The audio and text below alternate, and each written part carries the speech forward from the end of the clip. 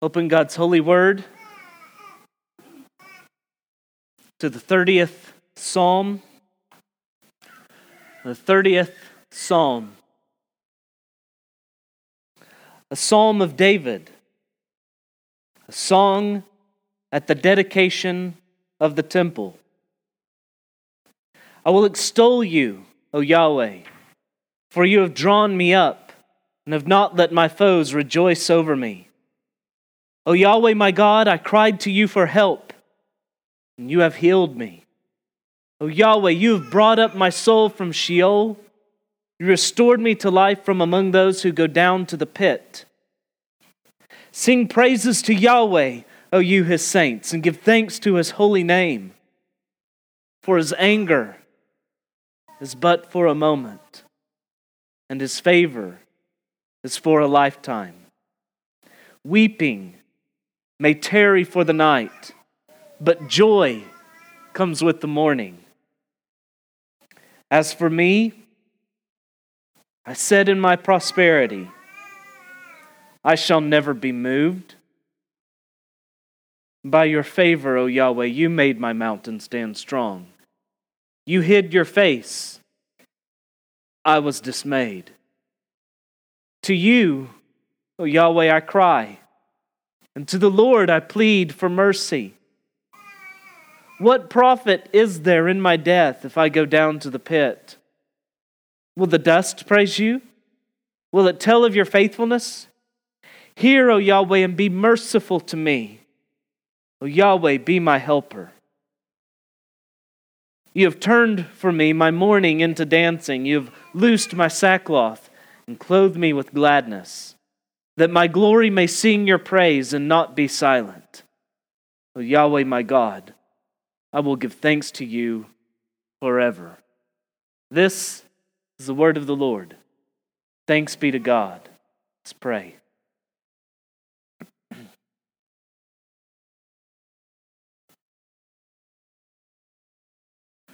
Father, I pray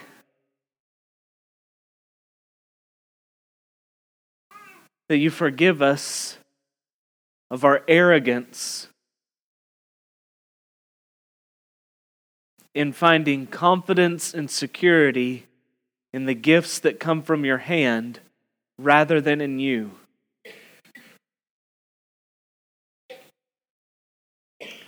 And I pray that your mercy would turn us from such things to find delight in that you, our God, dwell in our midst in covenant love.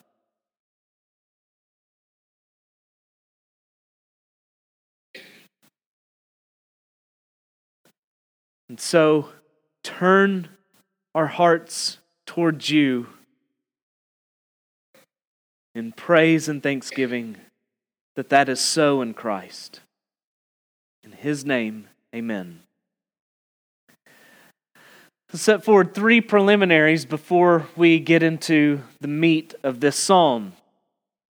First, we need to beware of misidentifying this psalm.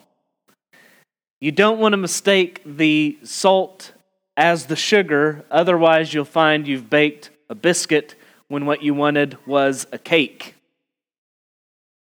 We've encountered a variety of different types of psalms as we've gone through this most recent little survey, and we've seen psalms of lament that contain elements of confidence, psalms of confidence that contain elements of lament, as both of those often do, and then a psalm of praise. So which one of these would you fit this current psalm into? Which one best categorizes this psalm? And you mustn't make the mistake of seeing all the elements of lament in here and thinking that it must be one of those that contains lament. No, the psalm as a whole is a psalm of thanksgiving and praise. It is a thanksgiving psalm. David is recalling past laments while giving present praise. The lament elements that are here are reflected on. They are not being done in the present. And so this psalm is sweet. It's a cake. Bitter elements have gone into its making, but the dominant note here is joy.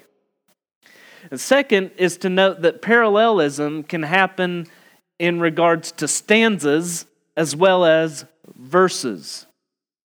So parallelism is the dominant rhyme structure of the Hebrew poetic expression. It is a rhyme of thought more than of words. You have a clear example of how it works in verse 3. Yahweh, you've brought up my soul from Sheol. You restored me to life from among those who go down to the pit. So the same thing is being said using different words. And what I want you to see is that this kind of parallelism, this kind of rhyme structure can happen with stanzas as well as verses. So this psalm has 2 stanzas, first one, 1 through 5, second one, 6 through 12. And in both of them, the same thing is being said, using different words that fill out and complement one another. And then finally, and most extensively, so don't be alarmed whenever this one has gone on for quite some time, but most extensively, we need to settle that this heading isn't multiple choice.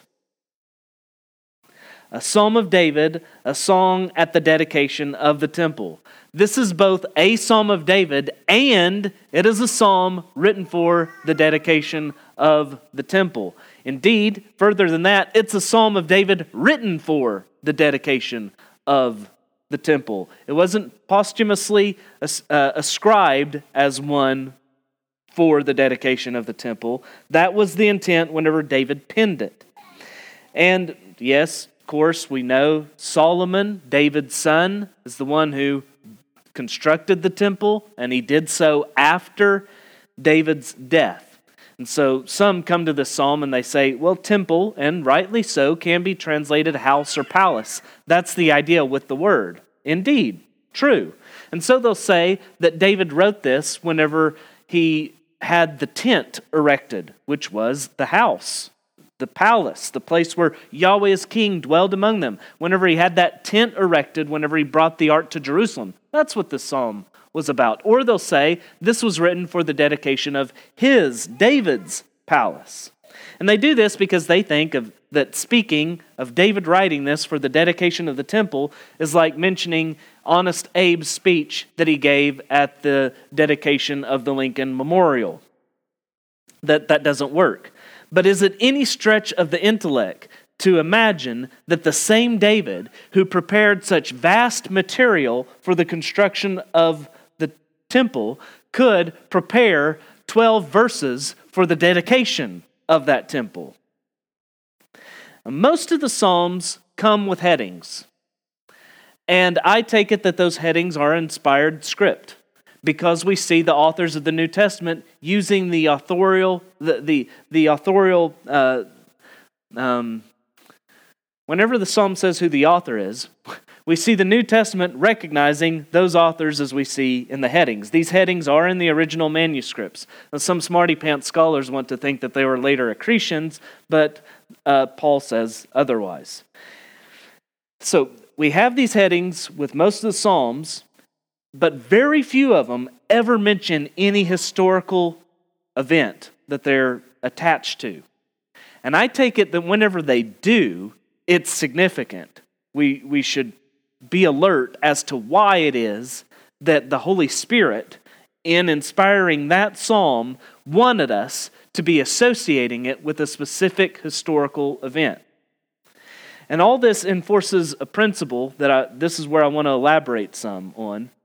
And this principle is that the best way to read your Bible is with a whole lot of Bible floating in your noggin. The best way to swim is by being in water. And the best way to read your Bible is by having read your Bible. There are too many Christians who they just have their feet in. They just want some cool refreshment. They just want enough water for their comfort and their ease. That's the majority, I'm afraid. But then there are a few who they just want to analyze it from the concrete. They just want to run their test. They don't ever get in the water, but they want to tell everyone whether or not the water is safe. They've analyzed it. Their opinion determines how you should then view the water. Those are the kind that tell us that David couldn't have written this psalm. But if you swim in the Bible, then you can swim the Bible. You know how to do it. Rather, you're carried along by the current more than anything. You recognize the current. Let me put it this way. Every time you read the Bible, you're better equipped to read the Bible because you're reading it in light of the Bible itself. What happens is you're reading this and you're remembering that, and that is what helps you make sense of this. Or this way, all the nasty, stagnant stump water that is accumulated up here, that's the stuff of your own conjuring and the stuff of this world, is being purged out by the washing of the water of the Word. And so that your thinking is more in line with reality each time you come around to the Word. And so that being so, with this heading, let's recall several that's so that we can read this. We have to go all the way, I think, to really get this, to the beginning of 1st and 2nd Samuel. And 1st and 2nd Samuel transition us not only from a time of the judges to the time of the kings, they transition us from the tent to the temple. Those things coincide. And the book opens pretty quickly with this battle where the Philistines have captured the ark. And you remember Phinehas' wife is with child. She goes into labor, and she names the child Ichabod, meaning no glory, explaining the reason for the name, the glory has departed from Israel. Well, pretty soon, out of fear, the Philistines return the ark. But it's peculiar that whenever they return it, the ark stays at the house of Abinadab for the entire reign of Saul. And then, it's pretty early in David's reign that he purposes to bring the ark to Jerusalem, and he has a tent erected for it. So think of this. It remains in the same place for all the reign of Saul. But then David, a man after God's own heart, wants to bring the ark to Jerusalem.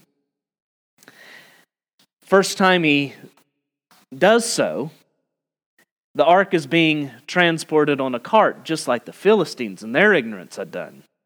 You remember Uzzah stretches out his hand to stop the ark from falling off the cart, and he's struck dead, and that puts a damper on the festivities that were going on that day.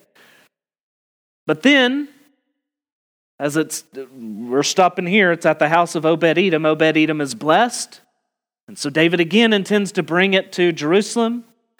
And this time, though, it's very clear, it is emphatic again and again in the Chronicles account, 1 Chronicles 15, that he is doing so as Yahweh had instructed. The priests are going to carry this, they're going to carry it with poles, they're going to do it as Yahweh has told us to. And so they bring the ark to Jerusalem, and in both instances, David is rejoicing and dancing and celebrating, and the throngs of Israel are joining in this celebration as it's being brought to Jerusalem. And after this, we see David speak of his desire to build Yahweh a house. And what we have in the wake of that is the Davidic covenant, 1 Samuel 7. And God tells David, you will not build me a house. I will build your house. I will establish your throne forever, and you will have a son, and he will build me a house. 2 Samuel chapter 8, chapter following that, we see David's a handful of military conquests that are mentioned. But what's peculiar is that the spoils of those victories, David says he dedicates to Yahweh. And it'll be made clear what that meant is that he dedicated them for the construction of that temple. Same order unfolds in 1 Chronicles 17 and 18. Same order, same emphasis. And then later, after David has enjoyed many victories and he's at peace, he foolishly rebels as he is incited by Satan to number Israel, that grand sin of taking a census. But the sin is in the arrogance of why he does so. Because it's not a census where he's wanting to get a read of the diverse demographic of the people that he rules over. The sole demographic that David's interested in the census is a census of the fighting force of the nation. He wants to get a feel for his military might. The results of the census, as Joab reports them, are there are 800,000 valiant men who drew the sword. This is an expression of pride, arrogance, self-reliance. And for that sin, you remember that 70,000 men of Israel fell in a plague. We're told that in this, David looks up to see the angel of Yahweh standing with sword drawn, ready to bring it down on Jerusalem. And David sees this and he pleads, "Do not strike the sheep. I have sinned." And he's instructed then to go to the place where this angel stood over the threshing floor of Ornan the Jebusite, and there to build an altar and make sacrifice to Yahweh. And the anger of Yahweh having been averted from Jerusalem, do you remember what David then says? 1 Chronicles 22:1. Here shall be the house of Yahweh God, and here the altar of burnt offering for Israel. That's how 2 Samuel closes. So do you see what's happened in 1 and 2 Samuel? You go from the judges to God's king, and it ends with that king intending to build a house for Yahweh. You go to Chronicles, it's even more emphatic, because Chronicles ends not just with David with this instance of the census being taken and this the site for the temple becoming to the fore. It's made explicit in Chronicles, but Chronicles goes on to talk about all the preparations that David makes for the construction of the temple and the charge that he gives to Solomon. 1 Chronicles 22:13 through 16. Be strong and courageous. Fear not. Do not be dismayed. With great pains I have provided for the house of Yahweh 100,000 talents of gold, 1,000,000 talents of silver and bronze and iron beyond weighing, for there is so much of it. Timber and stone too I have provided. To these you must add. You have an abundance of workmen, stone cutters, masons, carpenters, and all kinds of craftsmen without number, skilled in working gold, silver, bronze, and iron. Arise and work. Yahweh be with you. So again, if David acquired 100,000 talents of gold for the construction of the temple, is it any stretch to think he then composed 12 verses for its dedication? And do you not see in this a man after God's own heart? Do you not see, as we've gone through this handful of Psalms, did you notice that the temple was mentioned in every one of them? And David's longing for the God who dwells there in covenant love with his people? That then gives you some idea. He couldn't build it, but he anticipated it. And in doing so, you get the sense of the thanksgiving and the praise and the joy that fill this psalm. David's purpose in this psalm, verse 1, is to extol, to lift up Yahweh. This is not a lament, it's a psalm of praise. And the basis for this praise is that Yahweh drew him up. He wants to lift up Yahweh because Yahweh in praise because Yahweh has lifted him up in deliverance. And this psalm will make it clear that he wants to do this. He's praising God because Yahweh's not let his foes rejoicing over him. That was part of the drawing up. But in this instance, David isn't being delivered from his enemy's attack, but his enemy's ridicule. This isn't like David was in another fight, another battle with his enemies, and it looks like his enemies might gain the upper hand. David's down on the floor, and then God raises him up, delivering the KO punch to the enemy. That's not what's happening here. David here has a training injury. He's at home, he's at peace, he has a training injury, and the foes are looking in and they get word of this. And David says, I don't want them to rejoice in light of this. And because that didn't happen, David is now extolling and praising Yahweh. It'll also be clear as we go through the psalm that this is a godly prayer because if David's enemies gloat, Yahweh is blasphemed. And then verse 2 takes us back in time. O Yahweh my God, I cried to you for help, and you have healed me. He cried to Yahweh, and the results were that he was healed, and he was brought up from Sheol, verse 3, and he was restored to life. Some here stumble because they start looking for an instance where David was sick. When did he compose this? What was the occasion? And so they start looking for an instance where David was sick, and I say that's about as futile as looking for the pit that he fell into.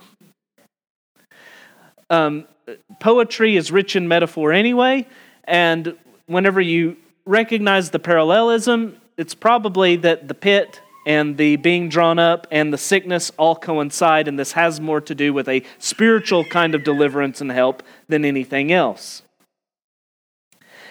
And whenever you consider what we just did, whenever we're reading this in light of all of that, and we're recalling all this scenario that relates to the temple in David's life, I think the clearest instance whenever this would be is that time whenever he numbered the people and the plague had come upon the nation. I think that will be made even more clear in the second stanza.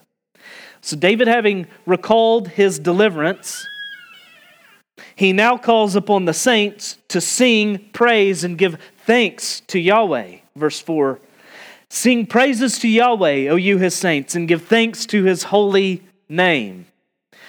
Praise is always invitational.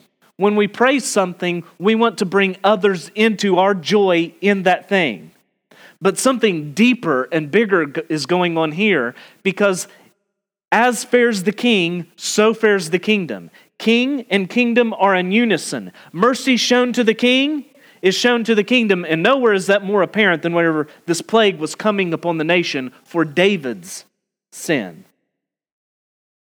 And so as David provided a basis for his own personal praise, I will extol you because you've drawn me up. Now he provides a basis for this national praise that he's calling for, wanting to lead the people into.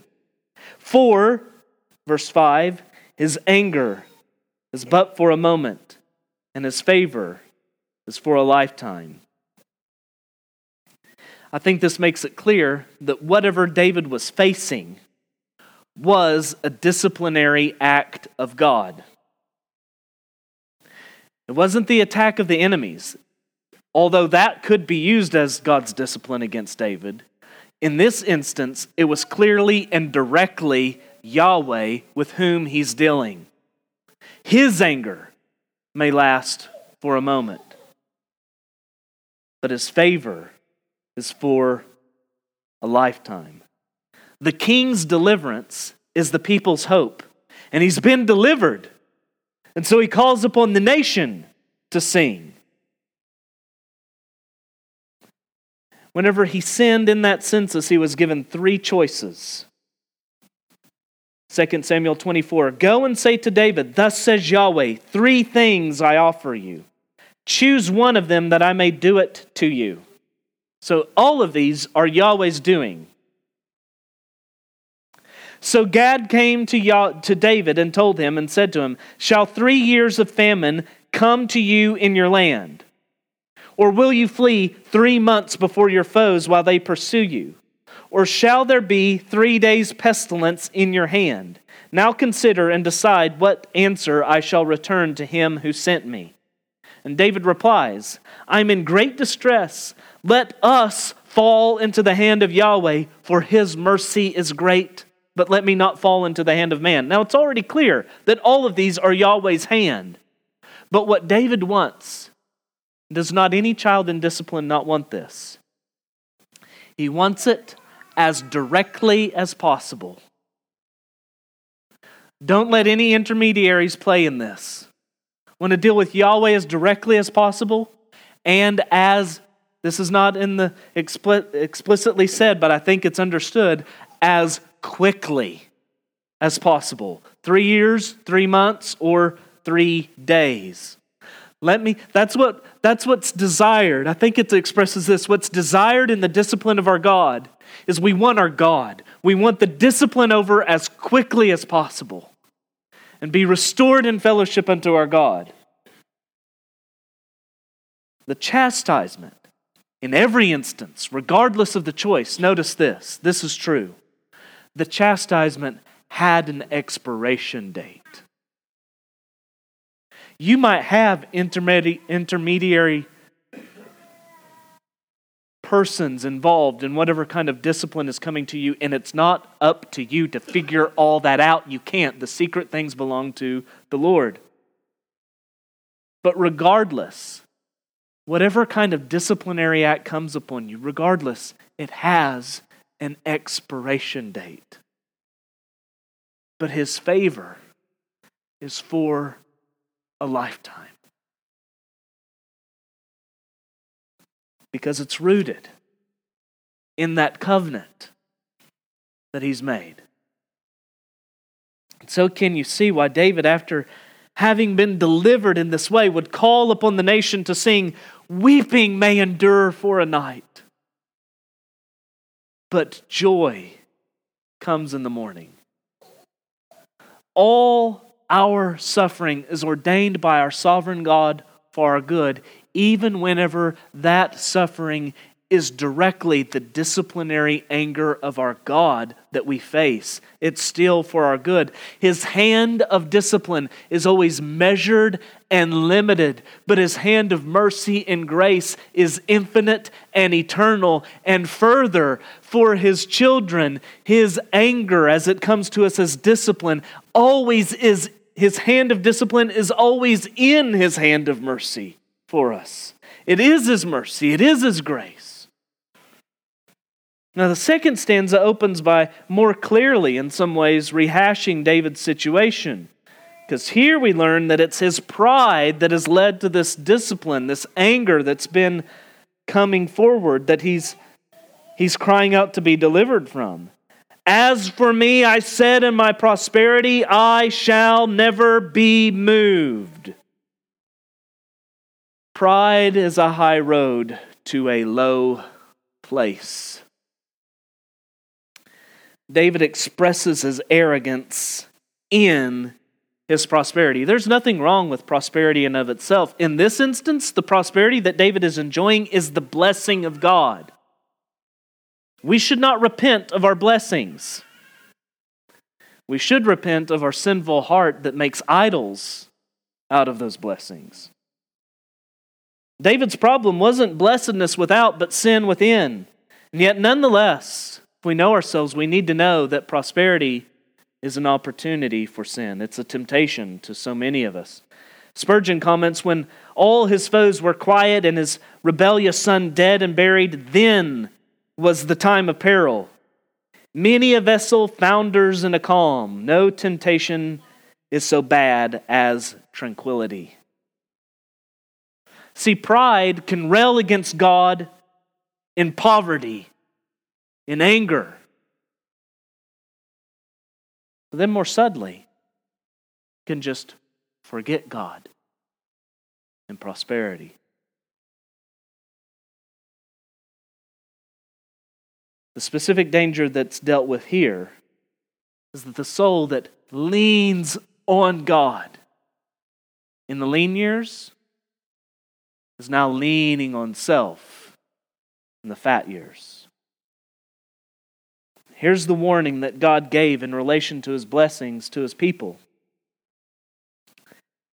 Take care lest you forget Yahweh your God by not keeping His commandments and His rules and His statutes which I command you today, lest when you have eaten and are full, and have built good houses and live in them, and when your herds and flocks multiply, and your silver and gold is multiplied, and all that you have is multiplied, then your heart be lifted up, and you forget Yahweh your God, who brought you out of the land of Egypt, out of the house of slavery, who led you through the great and terrifying wilderness with its fiery serpents and scorpions and thirsty ground where there was no water, who brought you water out of the flinty rock, who fed you in the wilderness with manna that your fathers did not know, that He might humble you and test you to do what is good in the end.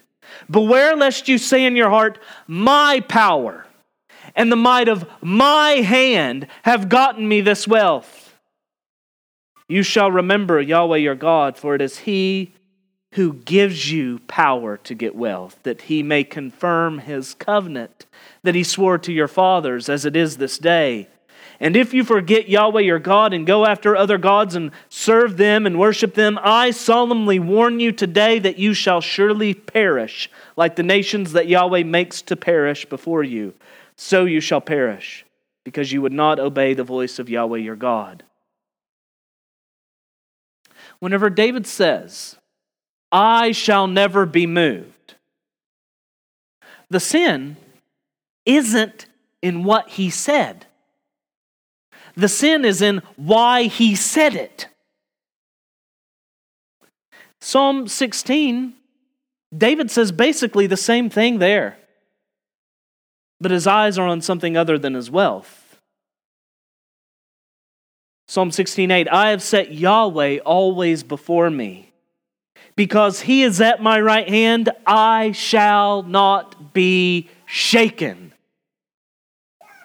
This psalm, as he's reflecting, his eyes looked at his military might and the prosperity of the nation. In the 16th psalm, it was Yahweh as set before his eyes. It was the reason for his confidence. And that helps you understand what's being said at the end of verse 7. Well, let me cover this first. The blessedness that David enjoys comes by the favor of God, by God's grace. David's mountain, his kingdom, stood strong by God's favor. Psalm 2:6, Yahweh declares, as for me, I've set my king on Zion, my holy hill. So all this is because of God.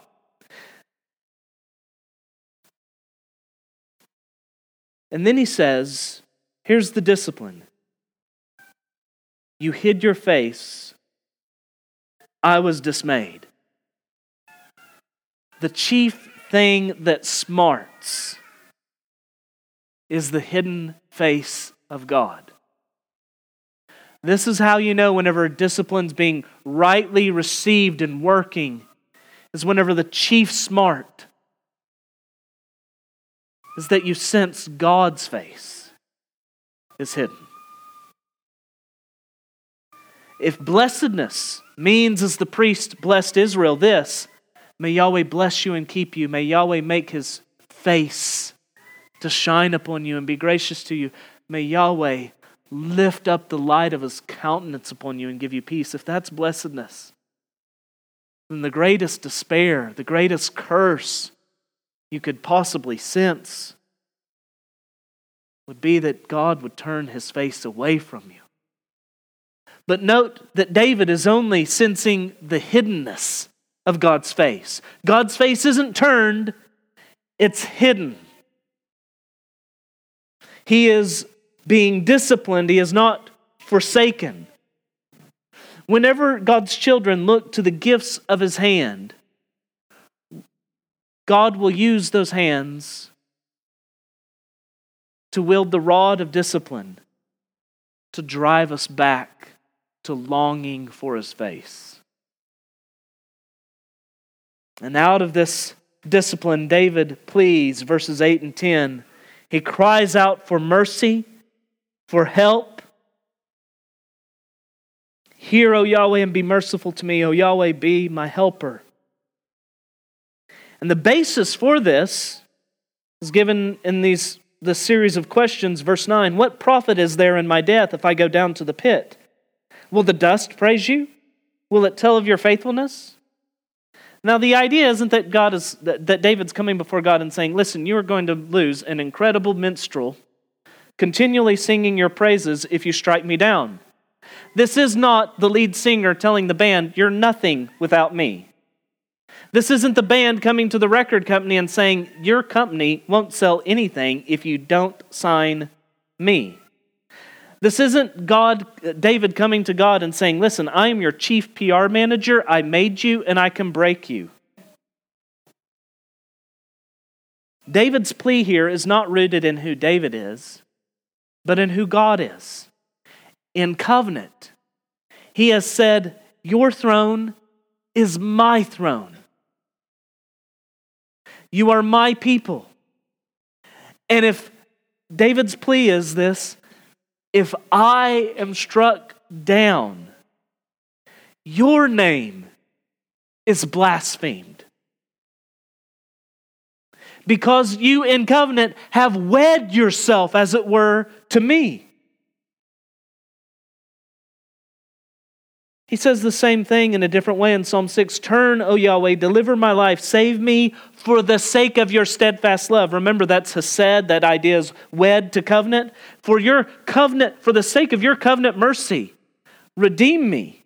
And he goes on, he says, for in death there's no remembrance of you, and Sheol who will give you praise. If I'm forsaken, your covenant name is blasphemed. It's emptied of meaning. Your covenant, your name, Yahweh, means that who you are for your people, that your love and mercy endures.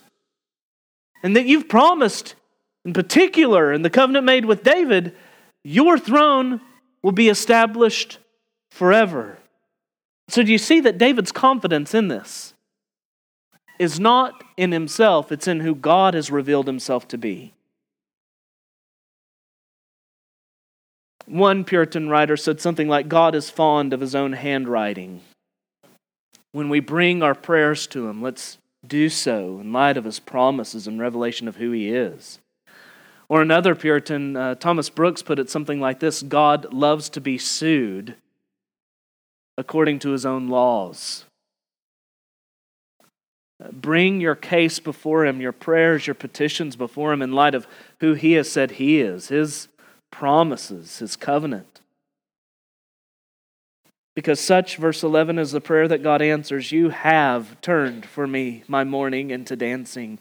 You've loosed my sackcloth and clothed me with gladness.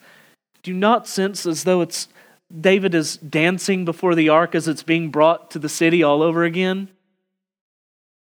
He's clothed with joy and gladness, rejoicing before Yahweh. And I think that image is conjured up because the same reason for his joy as the ark is being brought to Jerusalem is the same basis, grounds that he's rejoicing now as he's considering this psalm written for the dedication of the temple. In light of the averted anger of God from the nation. And in this instance, it's peculiar. Sometimes we see whenever king and priest try to mingle, that goes really wrong, like Uzziah. The only instances where we see something otherwise are in that Psalm 110 where it's promised the king, the Messiah, the son of David, who David refers to as Lord, is a high priest forever after the order of Melchizedek. But then here, you remember it's David who's told to purchase the site, build an altar there. The king is acting as a mediator. And he's pled, not them, but me. So as he's contemplating all this, you see this mourning turned into dancing. He's loosed from his sackcloth of weeping repentantly before God, and now he's clothed with gladness. And the God who so clothed David with this gladness, and this gladness, I believe, is parallel with his glory. He's clothed him with this gladness, this glory, that David may sing Yahweh's praise. See, David's blessedness now has its proper end. Not in pride, but in giving glory unto God. David's exaltation is God exalting himself and who he is, who he's revealed himself to be. And for this reason, David intends to give thanks to Yahweh forever. We would be remiss if we didn't reflect on the third stanza of this psalm. The third stanza comes not whenever the son of David, Solomon, builds a temple. The third stanza comes whenever the son of David builds the temple. The third stanza is these first two recalled in light of the New Testament, because if we're going to read this psalm rightly, we need to not only read this in light of the that that's behind this psalm, but the that that's in front of this psalm. We need to wade in the shallows of the preparatory Old Testament and then dive into the deeps of the New Testament fulfillment of everything that's spoken of here. Our Lord spoke of the temple of his body being destroyed, but then rebuilt 3 days later, John 2. In Acts, we're told that the 16th Psalm spoke of Jesus whenever David sang, "Therefore my heart is glad, and my whole being rejoices. My flesh also dwells secure. Here I will not be shaken. Because you will not abandon my soul to Sheol or let your Holy One see corruption." Do you see the exact same things here? I'm rejoicing and I'm not going to be shaken because you've delivered me from the pit. And if all that's true of Jesus in the 16th Psalm, the son of David, it's just as true that this is more true of Jesus than it is David in the 30th Psalm. The foes of our Lord were not permitted to gloat once the temple had been crushed, because 3 days later it was anew. So can you see the foes of David thinking Yahweh's abandoned them, Ichabod, no glory. He's not with his people anymore.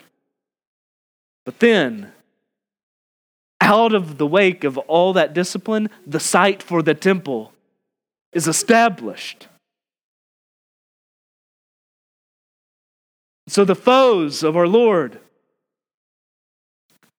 think they have defeated him when he rises 3 days later, more glorious, with authority. Not just as sovereign Lord over all, which he has eternally, but as Redeemer to make all things new and do so with righteousness and justice intact. Unlike David, the situation was not that the people were suffering because of the king's sin. But with Jesus, the King suffered because of the people's sin. And he pleads, in essence, do not strike the sheep. Strike the shepherd, though the sin was all theirs. And with Christ, he was shown no mercy. The sword was not averted. It fell on him in full force. It wasn't that God's face was simply hidden, but it was turned from his Son. As is not in the sense of, ooh, God can't look at sin as the way that's often presented. It was turned from the Son in the sense that God forsook the Son and abandoned him as he was cursed and bore wrath for our sins. But the weeping of the night of the crucifixion was followed by the joy of the morn of resurrection. The King's glorification was the Father's glorification, and those of his people to whom he was wed as well. Jesus' prayer takes David's here to the crescendo levels whenever he asks, Father, the hour has come. Glorify your Son, that the Son may glorify you, since you have given him authority over all flesh to give eternal life to all whom you have given him. And this is eternal life, that they know you, the only true God, and Jesus Christ whom you have sent.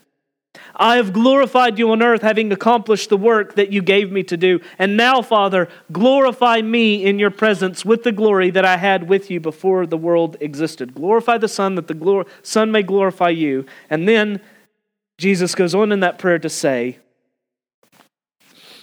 the glory that you have given me, I have given to them,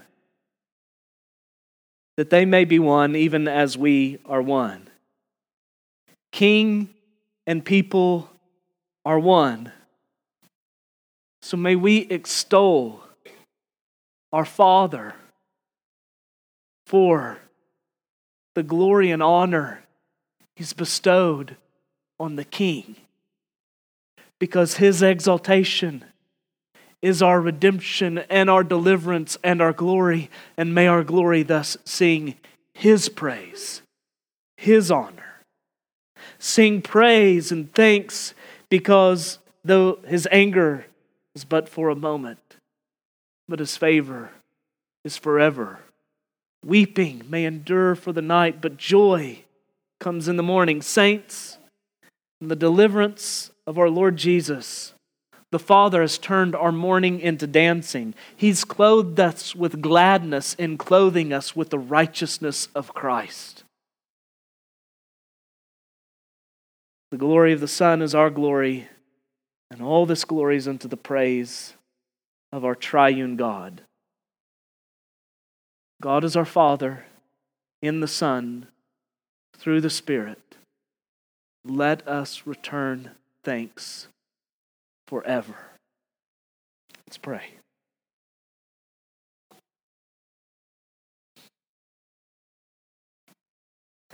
Father, may we repent of our pride. And that looks as simple as being in touch with reality of what's happened in Christ, so that in our humility we express thanks and render praise to you.